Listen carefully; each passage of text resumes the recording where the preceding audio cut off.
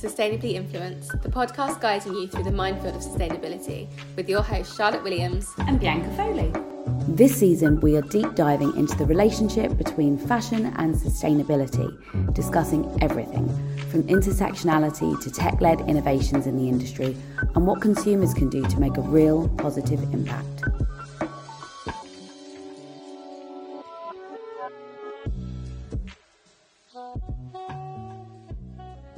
In this episode, we wanted to discuss what it takes to create a sustainable fashion brand. A lot of our audience are entrepreneurs, and we thought it would be good to really do a deep dive. First, let's get into what sustainable fashion actually is and what it isn't, to make sure that we're on the same page. Sustainable isn't exactly the same thing as ethical, although a brand can be both. When it comes to sustainability, we are talking about how a brand impacts the environment. Ethical fashion, on the other hand, concerns moral issues such as working conditions and the welfare of animals, which is important too, obviously. So, Steven, welcome to the podcast. And where should we start? Thanks for having me. Where do we start? When we start to think about sustainable fashion, I suppose the starting point is to really think about how we might define that. And traditionally, we would define sustainable fashion using what we call the triple bottom line process. And the triple bottom line refers to that the product or the business is socially sustainable. So that means that it doesn't hurt kind of anyone in the supply chain. It's environmentally sustainable. It doesn't damage the environment. And last but certainly not least, that it's actually financially sustainable, that it makes money. So you can be the most sustainable person in the world, really. You can design organic everythings, but if no one wants to buy it, you're not creating a business. And that has knock-on effects. Your suppliers don't get paid, your manufacturers don't get paid. So that kind of financial health is a very serious part of sustainability. Yeah, I think that's something I've actually never thought about. Like, if no one buys it, you're just putting more crap into the world. Actually, yeah. When you've just put it like that, I went, oh God, yes. Because you can make stuff and everything that's being made, we're making it in the hope that somebody's buying it, aren't we? It's not a given that somebody's going to buy it. Yeah. And I think then from a designer's perspective, fashion design's gone through, and certainly fashion design education has gone through really significant changes in the last, say, 2 decades at least, since the turn of the 21st century. And previous to that, fashion design was treated as similar to, say, visual arts, where the artist would create something and either someone would like it or they wouldn't. And that was it, and that was fine. Whereas that creates a lot of waste. In the fashion industry, that creates a huge amount of waste because you're kind of doing it like, you're cooking spaghetti. You're chucking things against a wall. Hopefully one's going to stick, and someone's going to buy it. That's great. And you accept that 80% of the stuff that you produce, no one's really going to buy. That shift in the 21st century has really changed. So instead of focusing on the product as designers, we need to focus on people. So we need to understand what people want, what drives them, what people need. And in that way, we align ourselves with other design industries. If you think of something like the automotive industry, if you went into a showroom and you saw this nice car that you loved and it looked amazing, but you couldn't fit in it, you would never buy it. Yet we go into shoe shops all the time. We put shoes on that we love the look of, but they absolutely kill our feet. And we think, yeah, I'll buy these. Like, completely insane. Why on earth are we buying things that just don't work for our bodies? I'm laughing because I've done it. We've all done it, yeah. Like, yep, they're beautiful, they're really nice. Oh, they're a little bit tight, but I'm sure that they'll stretch. And then after that first wear, you're still sitting there like, no, it's never going to happen. They're going to slice up my feet before then. But it's true, you wouldn't buy something that isn't necessary or the perfect fit, quote unquote, for your life. So why do we do it when it comes to fashion? I mean, that's a good question. I think we do it for lots of reasons. And I think we're fundamentally social creatures as humans, and we want to fit in. That's where trends come in. We want to be part of the cool crowd. We want to feel a sense of belonging. And I think from a designer's perspective, what we have to do is we have to understand that, and we have to understand a person's lifestyle and what they need from their lifestyle. And you've had guests on before that have spoken about this, the idea of kind of emotional connection to clothes, and that's a big deal. In fashion and psychology terms, it's called enclothed cognition. The way we feel when we wear clothes. It's really important to think about that as a designer, not just to be like, well, they're going to like this because it's red, but actually, if the person puts this on and they feel comfortable, they feel happy, they feel empowered, they feel emboldened, Well, they're not going to throw it away because every single time they put it on, they get that feeling again. That stops becoming product design and starts becoming user experience design for fashion. Sorry, I was just writing that down in clothes cognition. That's really cool. I mean, yeah, there's this great experiment that was done where they got white coats and they got a group of kids, college kids, broke them up into three, didn't give coats to a third, and the other 2/3 they gave coats to.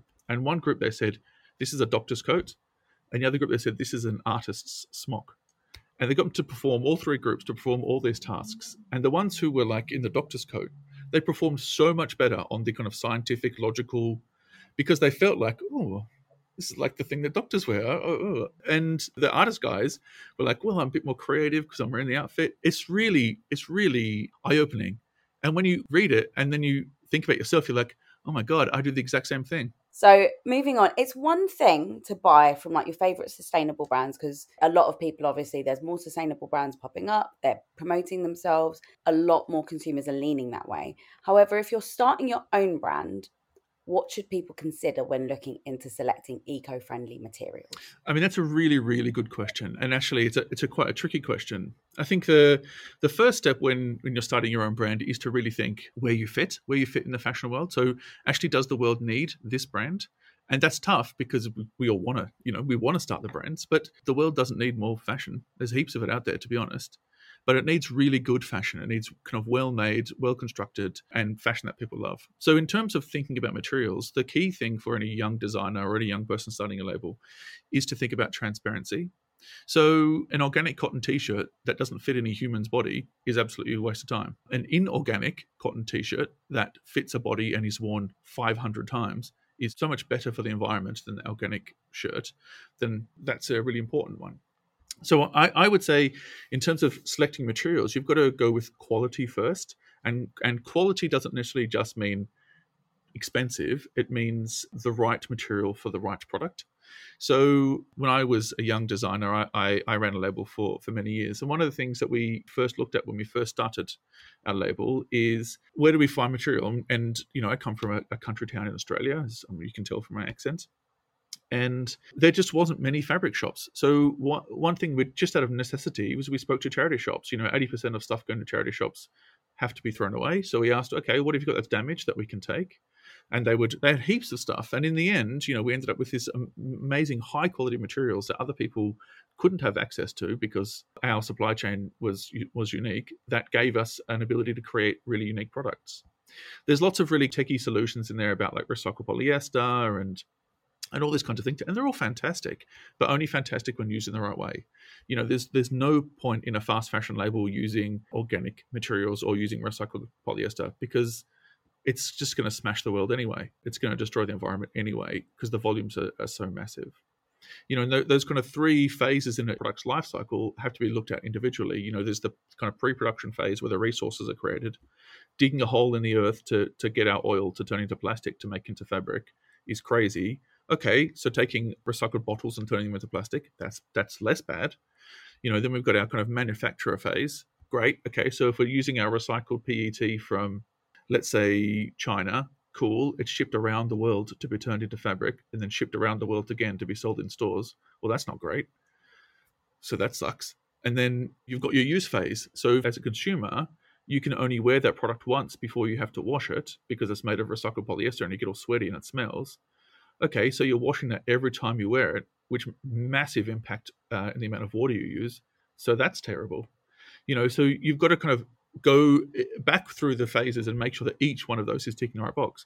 But actually, it's up to consumers and designers to make those decisions. So ultimately, it's about transparency. Oh my God. I'm laughing so much because I'm just thinking about all these massive, massive brands that are killing the earth, but then they release a recycled nylon collection. I bring up Boohoo like every episode, but they have recycled collection. And I was like, oh, cute that they've like done that. But this is so funny because I thought it was a positive that they were doing it, even though it was a drop in their ocean. But thinking about it, it's actually also a negative now. Yeah, I think in design, we call it like this idea of like being less bad isn't the same as being good. Yes. Yeah. I liked the point that you said where you said you can do it, but you've got to do it in the right way. And I think that's what it is. And people are like, well, we're going to do these recycled collections because it makes us so good. But it doesn't, because it's recycled collection made out of organic materials that aren't really necessary when they're being created in a bad way. They're still depleting from the Earth's resources, and they're still creating it at this ridiculous volume. If they said let's just half the amount of all of the stock that we already produce, that to me it makes more of an impact than them creating an organic or recycled collection at 200,000 units unnecessary. It doesn't even make economic sense. I mean, I know I look, I can talk from the lofty heights of being an academic, so I'm not in the trenches trying to make a profit from selling clothes, so I acknowledge that.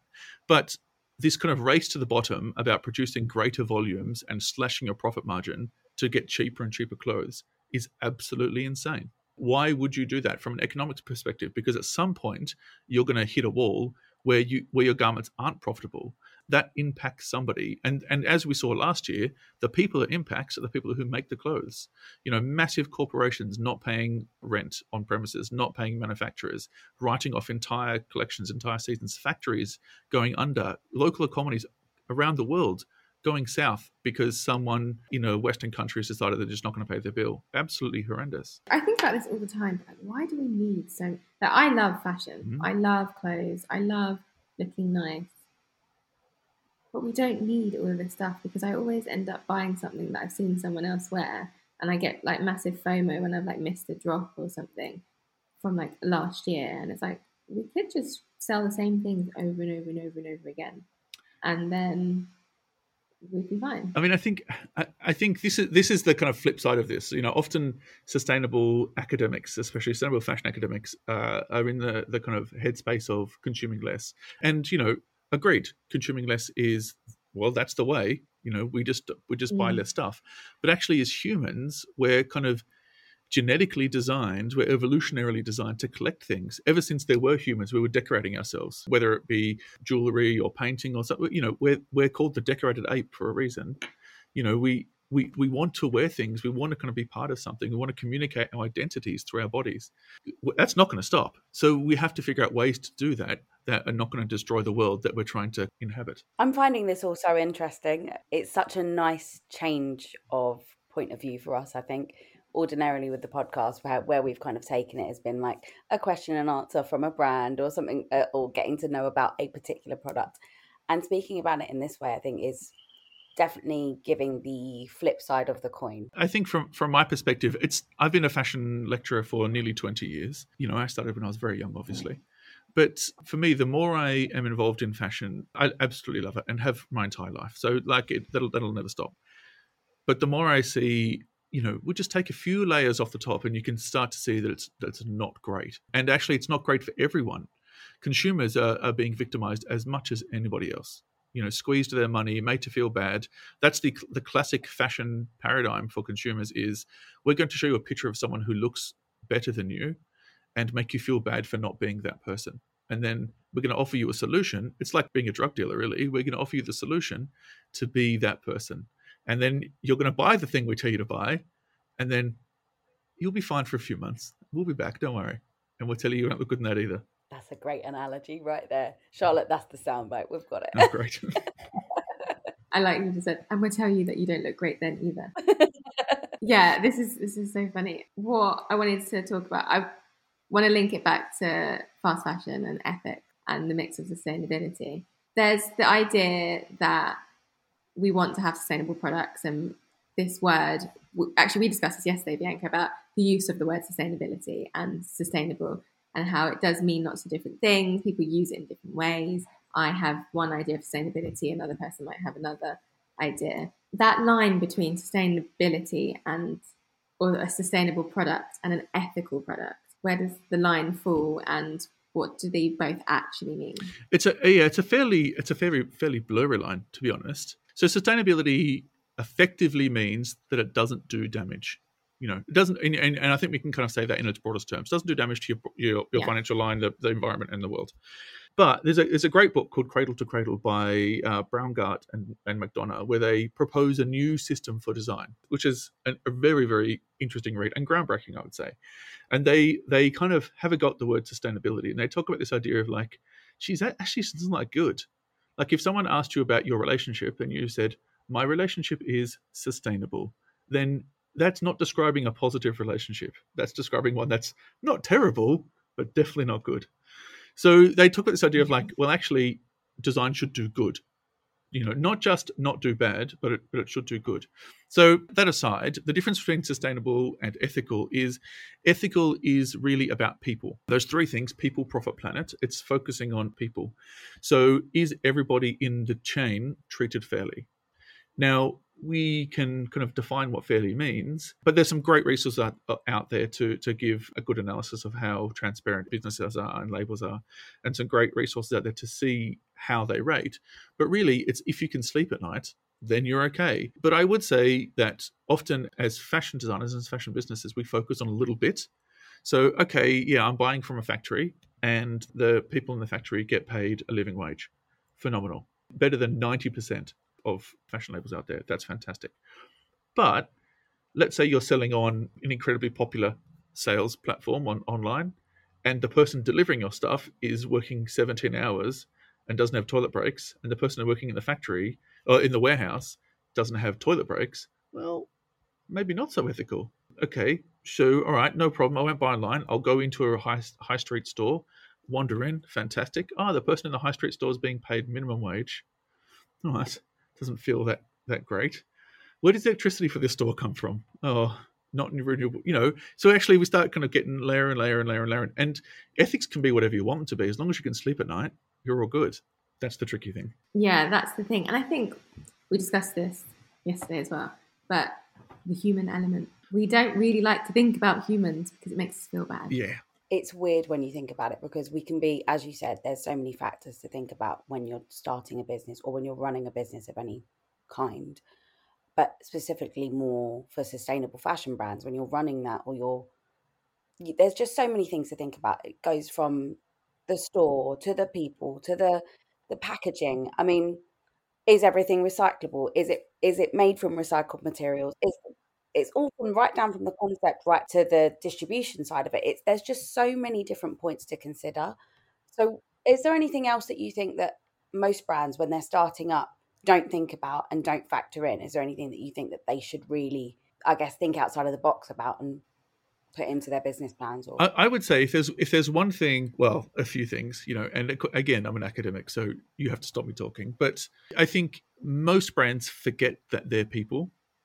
So most people try and most people fail in getting things sustainable. And we all do. I drive a car. It's much more convenient than not driving a car. I live quite a distance from my work. I have to deal with that. That's fine. If you're flying overseas to source fabrics, well, geez, what are the carbon miles on that trip? Okay, but that's the best way to source fabrics because they're difficult to see online. So I think the key thing is to just be transparent about everything. And in that way, you can say, look, this is where this product is from. This is who makes it. And there used to be a fantastic label called Honest Buy, which no longer exists, unfortunately, based out of Belgium. And when you would purchase their products, they would break down the price and show you how much people got paid and how much profit was made. And it was, significant amount of profit because a significant amount of work goes into it.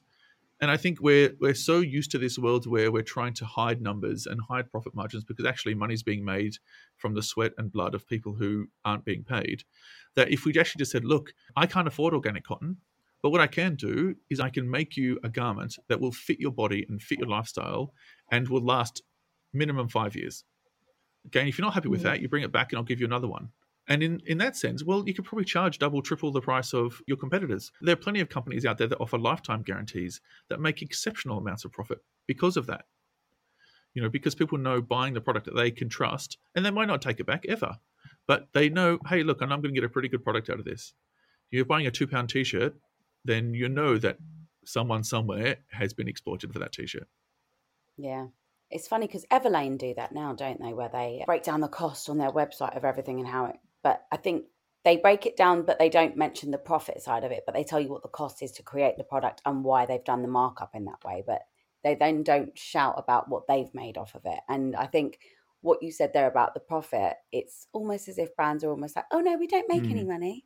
We don't make any money at all. But then you see their financials come in the next year and you're like, billions or millions made and this, that, the other. And you're like, yeah, you're definitely getting paid somehow. I mean, there's no way that the founder of Inditex is what, the second or third richest person in the world. He didn't do that by selling stuff, Exactly. selling stuff at cost price, did he? So profit is something that I think so many people don't talk about. And we all know that it happens. Money makes the world go round, essentially. But it's almost like a taboo subject, but it shouldn't be. I think certainly in the UK, there is in working in organizations as well, that you're discouraged from discussing your salary with your colleagues and things like that. And it's used as a way to not necessarily control people, but to effectively make more money, because if you don't give people information, people don't take action. With fashion companies, if you know that £2 t-shirt has given someone somewhere, I don't know, 1p, that's their salary from that t-shirt, then you can make a choice. And if you choose to buy the t-shirt, fine. But you've made it known going in that that's what it costs. Unfortunately, that's also the human element that gets forgotten. And when I think about sustainability, that's pretty much the only thing I think about. And I try to explain this, that my sister is a stylist and she works very much in the kind of like mainstream fashion, but she wears a lot of fast fashion. She's like slowly weaning off, which is nice. I think that's coming with age.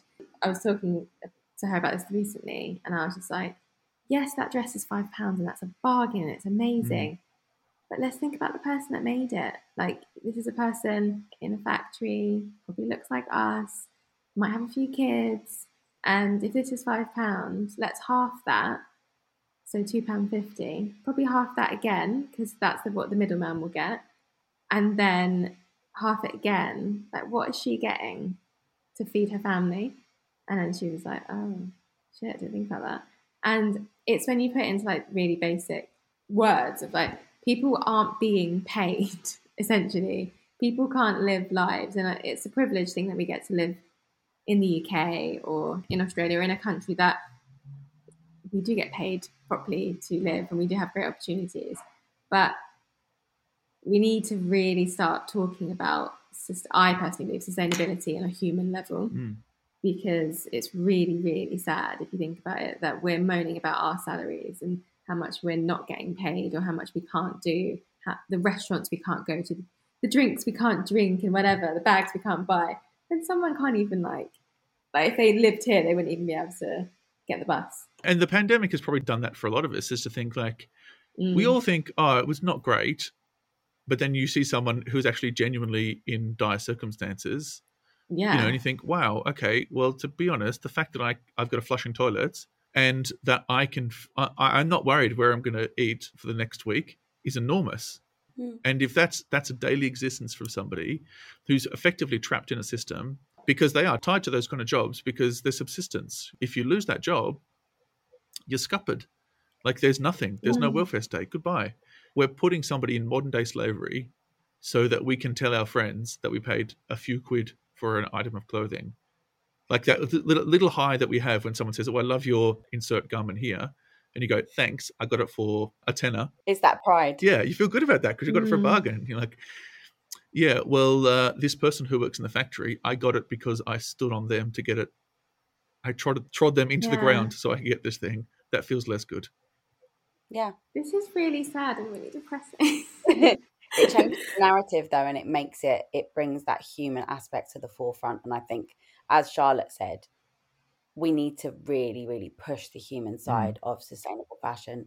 That's why campaigns like Who Made My Clothes and all these things are so important, because it just reminds you, your clothes don't just come into existence, people. Somebody made it, and not just somebody making it, somebody designed it, somebody came up with the concept, and somebody made the fabric, and it's somebody harvested the crop to make the fabric, or like it's all these things that go into it. Yes, you got your £5 dress or your £5 t-shirt, but as you said, and as you broke it down to your sister, it's like, what are the people actually getting paid out of that? And we're there demanding thousands of pounds for our salaries and being upset that, as you said, that we can't.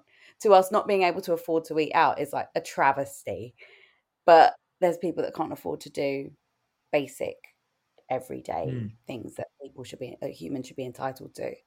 And it's a human rights issue, essentially. It is a depressing topic, but we'll try and change the tone. Let's bring it up. Yeah. I'm going to flip it, but I'm just going to put in my one link. I do this every episode, but my one link to education. And today's link is, it's the lack of education on a schooling side. Yeah. I love talking about education reform, but we don't know where our clothes come from because we don't get taught how clothes are made. Yeah. You go to fashion school or design school and I guess you learn about that. But as a kid, you don't think this jumper is made from a fabric which is woven from plants or from plastic. Like it's actually quite confusing, I personally think, as a human, to think that like nylon is plastic. Do you know, like it could, the fact that you could turn a bottle into a dress, that is a little bit mind-blowing. So I know this because I've Googled it, but you don't learn that your t-shirt's made of a crop at school. I think you're 100% right, Charlotte. And if you think about how something like fashion mirrors the food industry quite a lot. Yeah. So if you think of like nutritional education in schools and how lacking that has been, and, you know, positive things are happening in that space, which is great. And then even general public, the education of the general public about food and nutrition, how much that's changed over the last couple of decades, and the kind of rise in organic and slow and all local, all these kinds of amazing things around food. We can see parallels that in fashion. And yeah, people have no idea. You know, when I first started fashion school back in 1999, when the world was very different and there were 2 trade centers still in New York, it was a positive thing to design something in Australia and have it produced in China. That was seen as very like this a hugely positive thing, you know, trade, all this kind of stuff. And then the world kind of went dark a bit. And only in the last 5 years or so have people actually just started to ask questions about like, okay, yeah, designing and making stuff as a fashion student, you know, I understand how a garment's made, you know, we're taught that, all that kind of stuff. But what happens then? Because usually what happens in a label, in a kind of mainstream label, for example, is it's handed over to someone else. The designer designs it, pattern cutter produces a pattern, maybe your sample machinist makes it, it gets signed off, and then goes to someone else. Yeah. And often the designers don't really know. Now, designers often visit factories and do quality assurance and all that kind of stuff, but often not really. So it's kind of out of sight, out of mind. Definitely. That's how I think it is for most products that are made. Unless we have any sort of hand in the whole manufacturing process, we don't really think about how things come into being. It's just in a shop. You go in, you give them your money or your card, and you pay for it and you leave, because that's all that it is. We don't think about anything before that point, before it getting to that shelf and you picking it up and taking it home. I find it really strange. I think you and I, Charlotte, we're very different in our mindset. We always think about the why, the what, everything else that goes around anything. So I think that's why we kind of started this podcast, because we wanted to know the why. We wanted to understand more. I spent years not thinking about that. You've definitely thought about the why a lot longer than I have. Spent years not knowing anything, which is quite weird because my nan was a dressmaker. Fashion has been in my life forever, but I've never thought about where anything comes from until the last 5 years. That's a positive though, right? I mean, I think that's a really big thing. I noticed I was an academic in Australia and I moved to the UK to teach, and I live in Wales and I teach in Wales, and even that, you know, it was quite a big cultural shift for me, and the Welsh kind of cultural outlook on life is very different to Australian outlook on life. And when I came here, you know, Australians are very outward people because there's not many of us, and because we travel all the time, because there's no other way to get anywhere other than flying to the other side of the world. I found a very different approach to fashion in Australia, which is very kind of focused on Asia, to fashion in the UK, which is very focused on Europe. And actually, the Southern Hemisphere can seem quite dark when you're in the Northern Hemisphere because you don't really know what's kind of going on there. And I found that actually there were a group of people that I taught who were very keen to change the world and very keen to make it a different, better place. So much so that we redesigned all of our courses to make that happen. You know, the focus on all of our fashion courses at USW now are about, well, you have the power as a designer. So what are you going to do to change the world? You know, it's incredibly positive because it's not the same as, you know, the industry is terrible. Good luck. You're bad for buying from it. But it's like, well, you're a change agent now. We're going to give you a set of skills and you have the design, you have the drive. So what are you going to do to make it a better place? It's flipped the script on how we teach sustainability, and it's flipped the script on how we teach fashion design or design in general. You know, it is very much about the why. Why do you need to design this? Does it need to exist? What function will it serve? What's function beyond keeping the wind off a body will it perform? And it changes the way people design, and it changes the way people think. And it's incredibly inspiring to see young people excited about burning down an old world and building a new one. Yeah, definitely. That's very cool. And I guess that was crucial, that flip of the switch and mindset. But I'm going to go into the design side. So you obviously teach courses on fashion design and all things fashion. But when it comes to creating a brand, what innovations are there in the actual design and conceptual stage that people should be considering? So what should people considering when they're starting a new brand? Well, I mean, the first thing is, does the brand need to exist? That can be a really tough question, to be honest. Most likely no is the answer. I 100% agree. Does it need to exist? Not necessarily. Unfortunately, most likely no. But designers are great problem solvers, and we use a term at USW called full systems thinking, and it says that like the development of the product, the fashion garment, is like it's one step in an enormous journey of design, and that journey of design starts with asking the right question, and the right question is something like, "What do you need?" And that's a good question to ask for a consumer. So, what do you need? And the consumer might say, "Well, I need clothes to wear out on the weekend." You're like, well, you probably don't actually. But what do you need? Well, you know what? I've been inside for a year and a half. I want to feel special. Great. Okay, so that's the beginning. So if your problem is, I don't feel special and I want to feel special, then you can use design thinking to solve that problem. The answer to that problem might be a garment, but it might not be. It might be something else. It might be an experience. It might be a feeling. It might be the way you connect with other people. And you can do all those things through a garment, but actually the focus on that problem is more important than the solution. In contemporary fashion, what we're seeing, and it's very cutting edge, but what we're seeing is a shift away from physical garments. So people actually having physical clothes into digital garments. So people designing in a digital space using some amazing 3D design technology that allows us to live all of our fashion fantasies in a way that doesn't actually involve buying real clothes. If what we want is a great photo for Instagram or to feel fantastic on a night out, well, do we need to actually do that? Do we need to go out to do that? Not really. You know, is buying the kind of next latest thing, the rarest thing, is that what we're after? Because I want to collect, I want to hunt, you know, we're humans. Well, I can do that in a digital space without actually having to produce clothes. And so we're seeing this, you know, you see the rise of NFTs and the rise of digital clothing. It is becoming very small at the moment, but becoming increasingly a growth area. Lots of fashion companies, lots of celebrities jumping on this kind of bandwagon about producing product that's completely digital. I just want to clarify what you mean. What you're saying is we can wear stuff, quote unquote, without physically making clothing. Yes.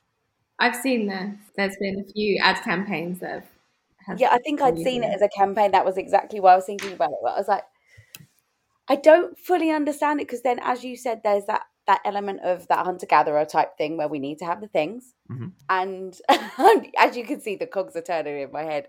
But I'm just completely thrown. But do you know why you don't understand it? An element of that might be because we're influencers, and in our heads we're like, well, how can we influence someone to buying the product if there's no product? Okay, so let's take a couple of steps back and think about in a broader sense. And I know it totally calls into question everything, and I love it for that.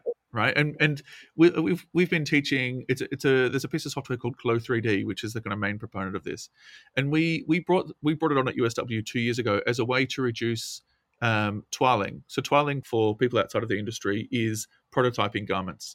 So often you'll make, I don't know, half a dozen prototypes before you figure out the final one, and you often have to make those in 3D because you need to see how they hang and all that kind of stuff. And Glow 3D allows you to do that virtually in a 3D space. So you're not wasting fabric, you're not wasting paper, you know, all the kind of things. So a sustainable approach. But what we found is actually the world has taken this piece of software and embraced it in a different way. So you can produce everything up until the final product digitally. Then you produce your final product digitally. You plug in an avatar, so whoever you want can wear the product. Great, you've got some fantastic photo. As influencers, you're the avatars. You've got your photograph of you looking incredible in this outfit. I can do 200 of those because that's easy to do. Then you can post them all over social. Fantastic. And then the 10 that people love are the ones that we'll actually manufacture, as opposed to manufacturing all of them and hoping someone will buy some of them. If this was a video podcast, people would absolutely be cracking up at my facial expressions. I'm just sitting here with my mouth wide open like, this is so cool. This is so cool. These are innovations that we need to have in the fashion industry. Yeah. It takes pre-order to like the next level. Very much so. Because the concept of pre-order or pre-ordering products is so that you're eliminating excess waste. But this is Until like, you people don't return even it. need to, But think about this idea then. Catwalk show can be totally virtual. Fantastic. So I don't have to produce for that. I don't have to fly everyone around the world to come to my fashion week. I can send the file. I can do the stream. I mean, I can run it as a 3D projection. If people want to come and sit in a building and watch, holograms walk down the catwalk, we can do it that way. There's a squillion ways to do it, but it takes away all of this pressure. Okay, so let's say you do that and no one wants to buy any of your product. Well, actually, that's not great, but you've wasted a small amount of time. But you've produced all that stuff anyway, so people can still wear it in photos. As you say, you get your kind of 500 pre-orders. Cool, then you produce 500, not 1,000, and hope that 500 people buy them. Just on the flip side of that, by doing everything digitally, and I don't know if I'm playing devil's advocate here, jobs. I'm just thinking about the number of jobs that would be lost or people that would be needed in the industry. And I mean, the digital aspect is amazing, and the fact that you would be reducing carbon footprints and not producing garments, fantastic. But then I'm always taking it back to that idea of people and thinking that you wouldn't need models, you wouldn't need the whole production crew, the seamstresses, everybody, the designers. Like, it's all just a bit like, oh, but there'd be so many people that would near enough be out of work. And yeah. I mean, I think the fashion history is littered with these kind of conversations. When the automatic machine-based weaving techniques came in during the Industrial Revolution, the Luddites came and smashed the looms because they thought they'd be out of jobs. When the sewing machine came in, all the hand seamstresses were like, actually, guys, we do all the sewing. Fair enough. But like anything else, this digital tech doesn't do it for you. It is a tool. So you need a trained pattern cutter to be able to do the patterns on this product. You need a trained designer to be able to do the patterns of the product. What you might find is that and I'm going to use the term unskilled, and I don't really mean it because making clothes is very skilled, but unskilled labor as is defined by the industry, you might lose lots of those positions, and that's fair enough. But probably what you would gain is fewer, better paid, skilled positions. And we're seeing that now in labor shortages across the hospitality industry. People don't want to work jobs where they're not getting paid very much money and the conditions suck. So every time there is some kind of revolution in manufacturing, some kind of revolution in production, stuff like this will happen. And I'm not going to pretend it'll happen overnight. I'm not going to pretend it's not going to have an impact. But ultimately, hopefully, the fallout will be positive. it is incredible though, isn't it? It's when you think about it's really cool. It's wonderful to see the changes and the evolution of the fashion industry. And as you mentioned, the history there, and it all comes into play, doesn't it? So I understand that there is some sort of battle or fight between the new and the old there, but I think the two will eventually work in harmony, she says, hoping. Well, I think it's about a digital life and a physical life. If you think, I'm much too old to be in this world, but if you were born in 2010, you're 11 years old now. Okay, so you've been playing Fortnite. I know you're not supposed to, but you've been playing Fortnite since you're about 9. Your life is about an online space. It's skins, it's upgrades in games, it's all these kinds of things. And then you've got your physical life outside of that. So there's kind of fairly two distinct hemispheres. So why wouldn't I, and this is happening as we speak, why wouldn't I collaborate with a fashion designer to design awesome Fortnite skins? Great, that's a fantastic product. So I would sell those as a designer, make some coin on that. And then the ones that worked really well, that were popular, I would make into real clothes for the kids to wear with their friends so they can look like their Fortnite avatar. Can we just say that is an amazing, that's an amazing idea, and very nicely segues us into our last question. So, in terms of like marketing and how you would market like a Fortnite skin is essentially, and then swerving into the actual world of marketing now. We know that most startup businesses don't really have the budget that's necessary to market themselves using traditional methods, other than social media, because that's where most brands kind of start out now, we've seen. What can these brands do to get the exposure that they so desperately need? Good question. I mean, I think in terms of getting exposure for a young brand, it's incredibly difficult. Social media, as you say, is the kind of base platform. And I think that's obviously the place to start. But I would suggest that to start thinking about we're speaking all today about kind of the human side of things, and start connecting with humans. I mean, there's a lot to be said for networking and a lot to be said for connecting in spaces that aren't traditional fashion spaces. So one thing that I found that works quite well is speaking with influencers or speaking with people, going to events, finding people who connect on the same wavelength as you. So back to that kind of why do we do these things?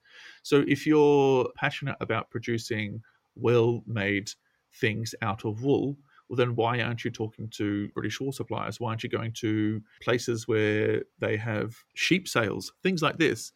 Places about kind of building those networks and finding those key people, because you will end up dressing someone who appears on BBC to talk about wool export in Britain, and suddenly your product is front and center in the world. So stuff like that is really important. Is just kind of, most people quite like people, and most people quite like to be asked questions and to help people.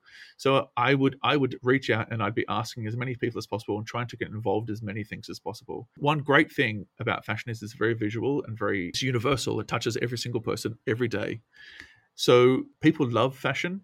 So offering your services as a designer for exhibitions or for events, people tend to really take you up on that stuff. So wanting to borrow nice clothes, wanting to wear nice clothes to wear to an event, people will give your cut out, people will say your name all day long if you give them something they love. That's really interesting. And it's the point that you made about TV. And I was just thinking, who have I seen on TV lately wearing different things? And I've seen, obviously, I always talk about fashion rental because I love it. I've been seeing so many more presenters wearing rented pieces, or people on the red carpet. Not that there's many at the moment, but wearing rented pieces on the red carpet. And it's true. It's how the marketing's gone. It's pushed people, and people are putting that the PR are putting people's names in people's mouths, and that's it. And they're getting to rent pieces, and it's helping these startups do really, really well. I think on top of that is kind of the other way around as well. Talking to other creatives, it's expensive to do a shoot. It's expensive to produce a film. Like, those things cost money, but there's plenty of filmmakers who want to work with you. There's plenty of models, there's makeup artists, hairdressers. Like, having those conversations, again, being very transparent. I don't have any money. You don't have any money. Can we work together? Like skill swaps, of course.